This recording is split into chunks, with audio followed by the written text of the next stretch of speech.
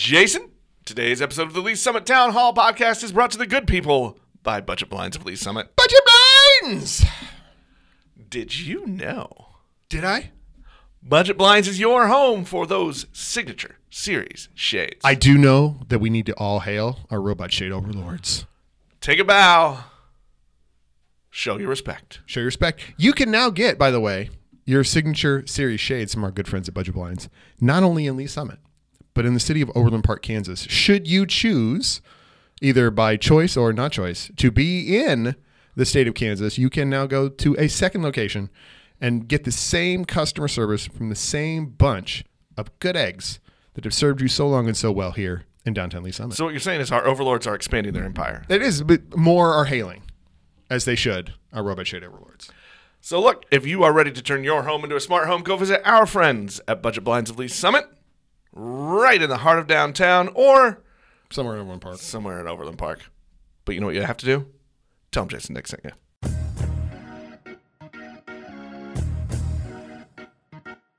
Hello again, and welcome to Lee's Summit Town Hall, a weekly podcast about what you can do to make a difference. I am Jason Norbury, and as always, I am joined by a man who isn't just another year older, he's another year wiser. It is Nick Parker, the publisher of Link to Lee's Summit. There might be some evidence against the wiser part. Yeah, well, look, I think we actually had some evidence we demonstrated as we did spend a little time last week celebrating Mr. Nick Parker's birthday.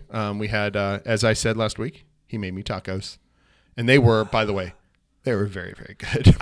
Look, I'm a decent cook. I can handle my own in the kitchen. Uh-huh. Those might be the greatest tacos I've ever made. Those were it was a new recipe. We tried something different and new. It was excellent. We had a good time. We celebrated a birthday in style, and that's the thing. See, there's our wisdom, right? We're getting better at celebrating the birthdays in a more effective and pleasing way than we did when we were younger. Because when you're younger, you might let's just say there's a lot of overdoing. You go a little too hard. And now we're learning. We're learning our boundaries, and we do with that.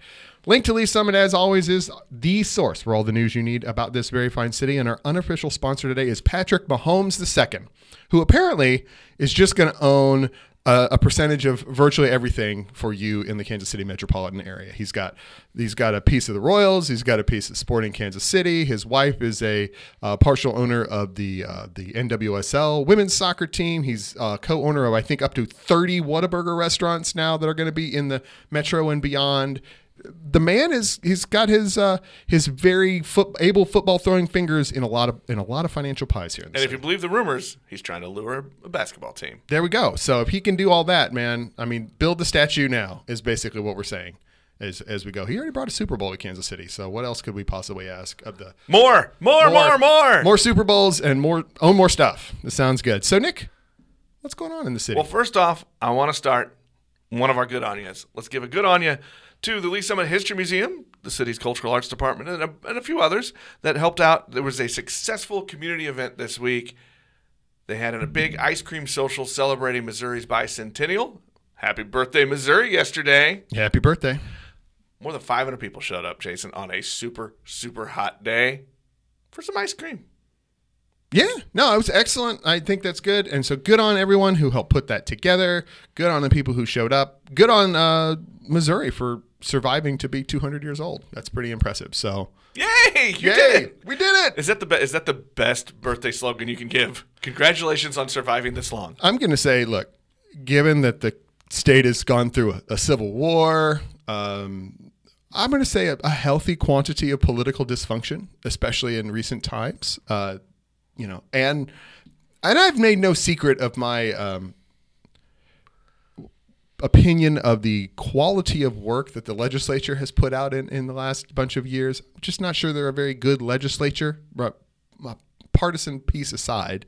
Maybe it is the nicest thing we can say right now is congratulations. It's a beautiful state. We have one of the finest parks and natural resources things out there in the country. It is an excellent piece of work. There are many great things. Most Missourians are pretty all right folks.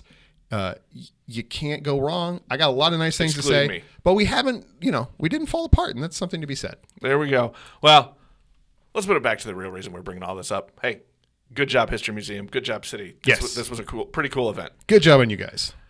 Okay, one other piece of note we got to talk about. Jason, we're starting to get that picture of what the school year is going to look like. There's only 2 weeks left of summer before the school year starts up. School board met last week. There will be masks, at least for the first quarter. Everybody's going to wear a mask in all of the schools when you're indoors. That's going to be a thing. The Board of Education voted unanimously to do that. They also added one other vote. They voted that they're going to come back prior to the start of the second quarter to reassess and reevaluate what the need is going to be and what the protocols are going to be.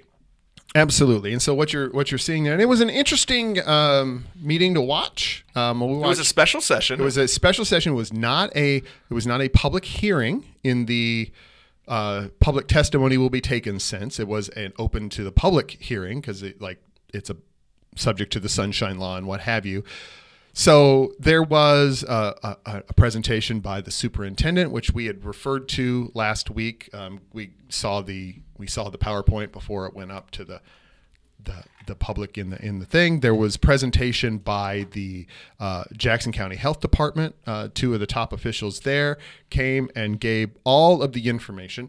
There was a fair bit of questioning about some of the specifics and what have you of the recommendations and the statistics and understanding from our school board members. And I will say this. We have been critical of the school board in the past for the way they do things and some of the things. And I thought that they tried to, generally speaking, sort of raise a lot of the questions that have been raised in the community about why we have the need for this. What about this fact or that fact, or what's up with this about COVID or what? Yeah, I agree. I kind of caught that too as I was watching that. There seemed to be a very concerted effort to make sure that somebody said out loud on the record the questions that you're hearing from a lot of residents in the city or seen raised on the social media threads, which we probably should never read because people are mean. But I think they made a real effort, Jason, like you said, to get these questions on the record and have the officials respond to them so that everything was out there. Right, and I want to say I want to give a special commendation for that, because that is a thing that I tried to do when I was on the planning commission as a specific thing. Is okay, so these are the things that the people have questions, and we want to make sure that they are explicitly answered on the record, so that when we make our decision, when we give our vote at the end of the process, all of the information is there for everybody to see, and it's not, there's no mystery fact or mystery piece of information that's going to pop up or that may come out later that cast doubt on the reasons why we made the votes we did. So good on the school board for that. I'm going to say good on Ryan Murdoch for managing a somewhat unruly audience. He had to have a couple of people escorted out or sent out of the meeting for being disruptive, and which I'm going to say bad on those folks for choosing to scream and yell and be unreasonable in the course of that process. Certainly, if you have frustrations with the fact that it's not a public hearing and there was no forum for public comments specifically in that, other than the other ways that the district has reached out on this sort of subject, I can understand your frustration. But disrupting a public meeting may not be the most effective way to get your point across. No, and I think that's always a good reminder. We talk all the time about being an involved citizen, about getting your voice out there, letting the elected officials know your thoughts, your questions, and so that you can try to impact and affect change in whatever way in the community. That's not the healthy way to do it. No, and probably is counterproductive, honestly, I would think, in the overall scheme of things. If there are people on the board who can be swayed to your viewpoint, yelling and screaming in a disruptive fashion in the middle of the meeting where they're trying to work through their decision is probably not the way to sway them to your side. Just as a straight, human nature persuasive technique, that's just not the way to go. So, and it's a bad light on an already difficult and contentious topic, and a time when everybody is stressed. Nobody's feeling super relaxed during the pandemic. That's not the state of affairs. We've all sort of had heightened anxiety for 18 months now or longer, and it's going to continue for a little while longer, especially while Delta is doing its thing, and until we get to the herd immunity sufficient to have these things being taken care of. So it's a heightened thing, and it's just not the way to get things done. So good on the school board, good on the superintendent for I think packing it with information and facts and those sorts of things, and getting that thing done. So I'm a rare applause for the R7 school district and school board for handling their business in a good way. And we're going to continue, Jason. You and I are going to continue to kind of follow up and check in with the district so we can really help kind of create that picture. I think everybody is a combination of, especially if you're like my son, a combination of excitement and anxiety about the coming school year, right? Like we all. We all are ready to send our kids back to school, right. In whatever the and the kids are is. mostly ready for going back. They right. want to go, but they've got. I had a friend who lives in Louisiana, and their children were going back to school, and their child's quote was, "I don't know that I've ever been more excited and more scared at the same time." Right. I think we all want as normal as we can get. We're ready to go back to what we know, right? So but there is some anxiousness there. There's some nervousness, but I think we're all getting there. So you and I are going to keep checking in with the school district. We're going to help paint that picture a little more of what it's going to be like. I'm going to program this channel for the next couple of weeks. It may be time for us to go back on the podcast couch and bring in Carrie Gray. We might have to do that. So Carrie, if you're hearing this, and I bet you are, Nick's going to call you. We're going to talk about time for you to come in and chat with us. There we go. Little group therapy one more time. All right, let's be honest. It's not one more. It's not the last time, but I think this is good because now we're going back in. We have so much more knowledge. There's a lot of anxiety. All the kids, like your child who did the virtual year last year, that reintegration back into sort of larger social settings is fraught with its own set of issues. And there's some natural anxieties and probably some healthy anxieties about that. And I think we need to just maybe like set that table and talk about those. Take all those things and you throw in the one fact that never changes.